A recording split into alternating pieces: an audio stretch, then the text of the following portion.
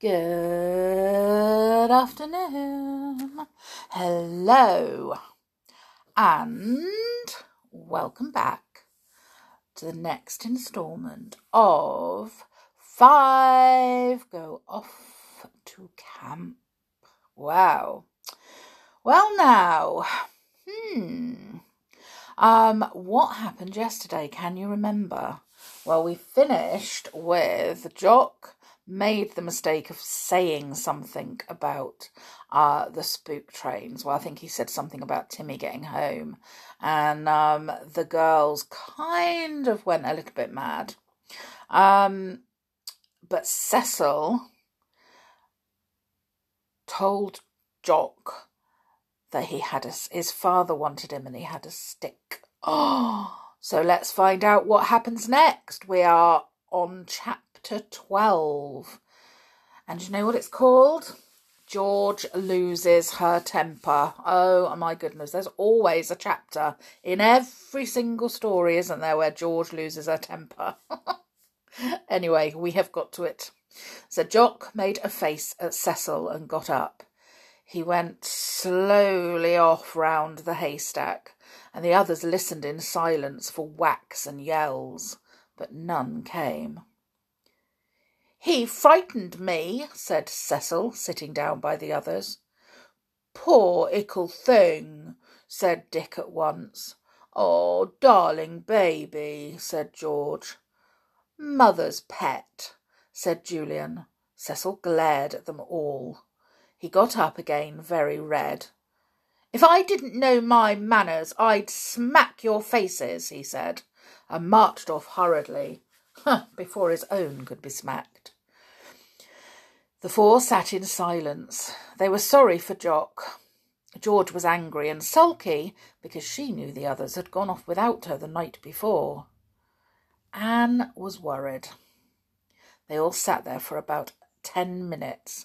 Then round the haystack came Jock's mother, looking distressed. She carried a big basket of food. The children all stood up politely. "Good morning, Mrs. Andrews," said Julian. "I'm sorry I can't ask you to stop today," said Mrs. Andrews.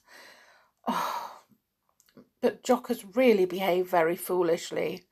I wouldn't let Mr. Andrews give him a hiding because it would only make Jock hate his stepfather, and that would never do. So I've sent him up to bed for the day. You won't be able to see him, I'm afraid. Here is some food for you all to take. Oh dear, I'm really very sorry about all this. I can't think what came over Jock to behave in such a way. It's not a bit like him." Cecil's face appeared round the haystack, looking rather smug. Julian grinned to himself. "Would you like us to take Cecil for a nice long walk over the moors?" he said. "We can climb hills and jump over streams and scramble through the heather. It would make such a nice day for him." Cecil's face immediately disappeared. "Well," said Mrs. Andrews, "that really would be very kind of you. Now that Jock's been sent upstairs for the day, there's no one for Cecil to play with. But I'm afraid he's a bit of a mother's boy, you know. You'll have to go carefully with him.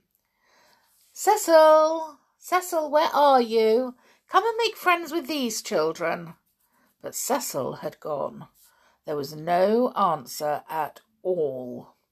He didn't want to make friends with these children.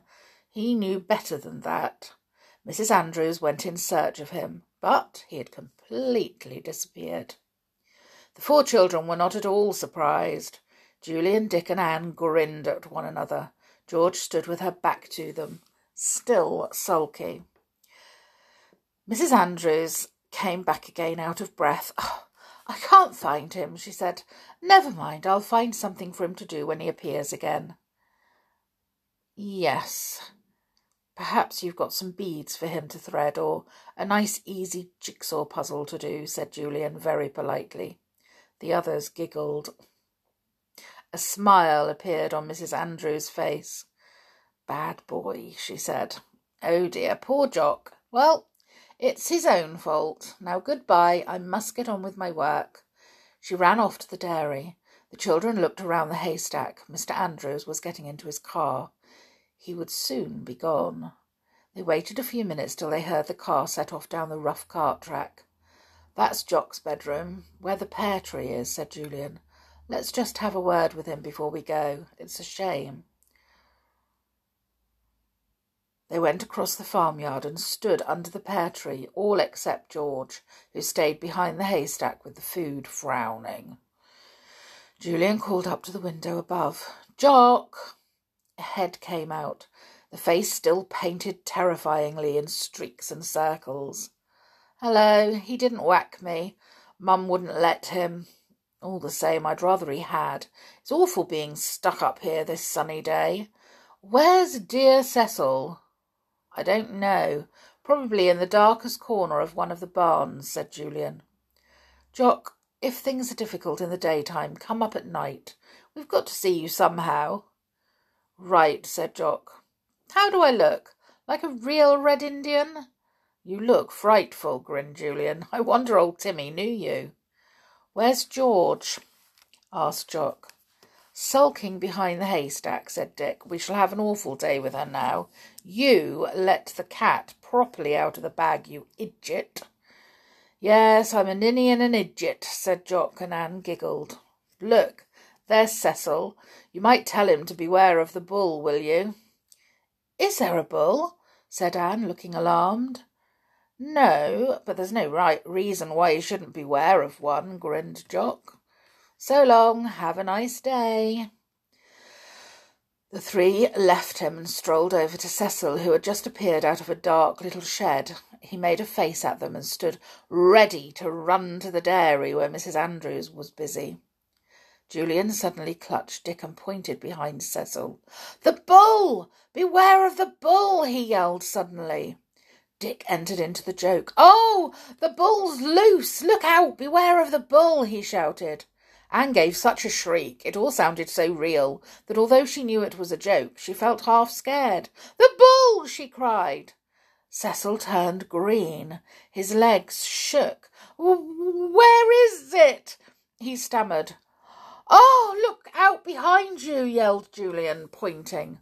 Poor Cecil, convinced that a large bull was about to pounce on him from behind, gave an anguished cry and tore on tottering legs to the dairy. He threw himself against Mrs. Andrews. Save me, the bull's chasing me. But there's no bull here, said Mrs. Andrews in surprise.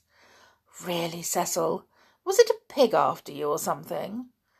Helpless with laughter, the three children made their way back to George. They tried to tell her about the make-believe bull, but she turned away and wouldn't listen. Julian shrugged his shoulders. It was best to leave George to herself when she was in one of her rages. She didn't lose her temper as often as she used to, but when she did, she was very trying indeed. They went back to the camp with a basket of food. Timmy followed soberly. He knew something was wrong with George, and he was unhappy. His tail was down, and he looked miserable. George wouldn't even pat him. When they got back to the camp, George flared up. How dare you go off without me when I told you I meant to come? Fancy taking Jock and not letting me go. I think you're absolute beasts. I never really thought you'd do a thing like that, you and Dick. Oh, don't be silly, George, said Julian. I told you we didn't mean to let you and Anne go. I'll tell you all that happened, and it's pretty thrilling. What? Tell me quickly, begged Anne, but George obstinately turned away her head as if she was not interested. Julian began to relate all the curious happenings of the night. Anne listened breathlessly. George was listening too, although she pretended not to. She was very angry and very hurt. Well, there you are, said Julian when he had finished. If that's what people mean by spook trains, there was one puffing in and out of that tunnel, all right. I felt pretty scared, I can tell you. I'm sorry you weren't there, George, but I didn't want to leave Anne alone. George was not accepting any apologies. She still looked furiously. "I suppose Timmy went with you," she said. "I think that was horrid of him to go without waking me when he knew I'd like to be with you on the adventure." "Oh, don't be so silly," said Dick in disgust. "Fancy being angry with old Tim too. You're making him miserable. And anyway, he didn't come with us. He just came to meet us when we got back, and then went off to keep Jock company on his way back to the farm." "Oh," said George, and she reached out her hand to pat Timmy, who was filled with delight. "At least Timmy was loyal to me then. That's something." There was a silence.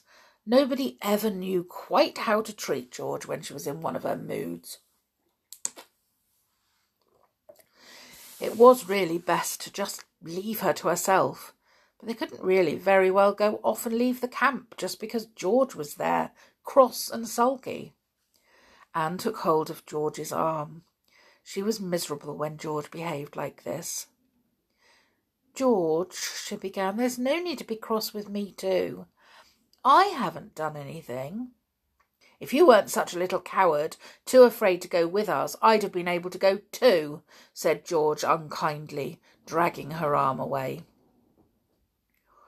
Julian was disgusted. He saw Anne's hurt face and was angry with George. "Shut up, George," he said. "You're being horrid saying catty things like that. I'm astonished at you." George was ashamed of herself, but she was too proud to say so. She glared at Julian. "And I'm astonished at you," she said. "After all the adventures we've had together, you tried to keep me out of this one. But you will let me come next time, won't you, Julian?" "What? After your frightful behaviour today?" said Julian, who could be just as obstinate as George when he wanted to. "Certainly not. This is my adventure and Dick's, and perhaps Jock's, not yours or Anne's." He got up and stalked down the hill with Dick. George sat pulling bits of heather off the stems, looking mutinous and angry. Anne blinked back tears. She hated this sort of thing. She got up to get dinner ready. Perhaps after a good meal they would all feel better.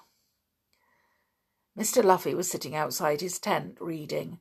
He had already seen the children that morning. He looked up, smiling. "Hello. Come to talk to me?" "Yes," said Julian, an idea uncurling itself in his mind. "Could I have a look at that map of yours, Mr. Luffy? The big one you've got, showing every mile of these moorlands."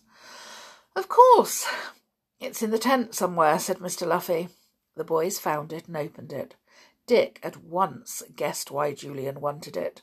Mr. Luffy went on reading. "It shows the railways that run under the moorlands too, doesn't it?" said Julian. Mr. Luffy nodded.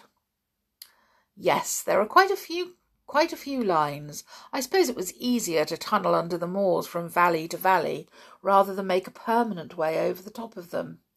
In any case, a railway over the moors would probably be completely snowed up in the winter-time."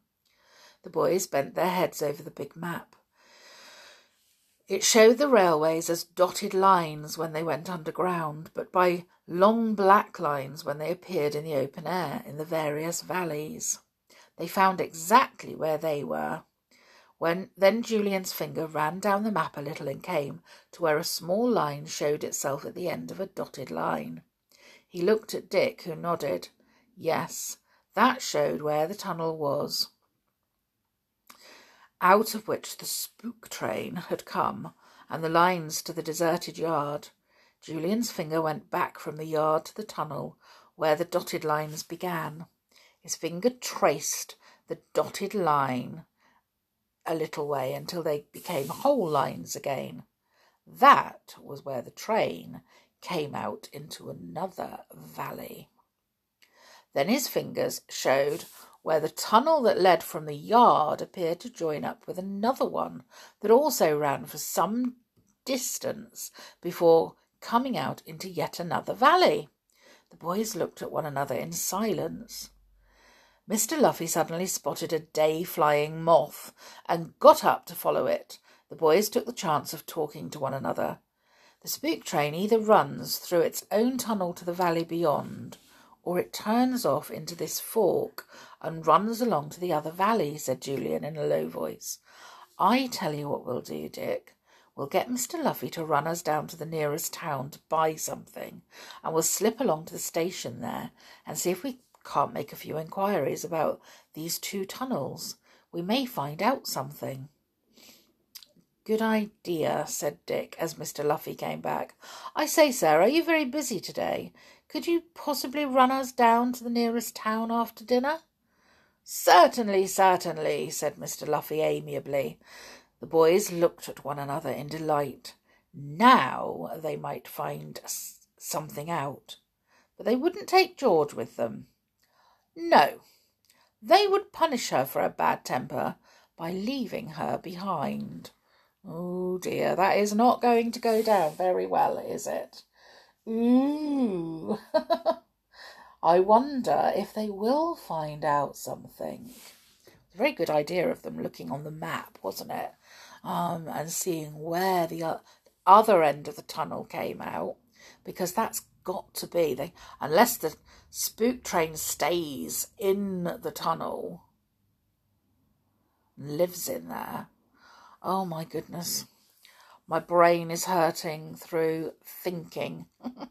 Anyway, you all have a really, really good day. We will come back tomorrow and see what happens when they go down to the station. Oh, sorry, I've got hiccups. Oh, but until then, make sure that that you take care and stay safe. And I'll see you all again tomorrow. Bye for now.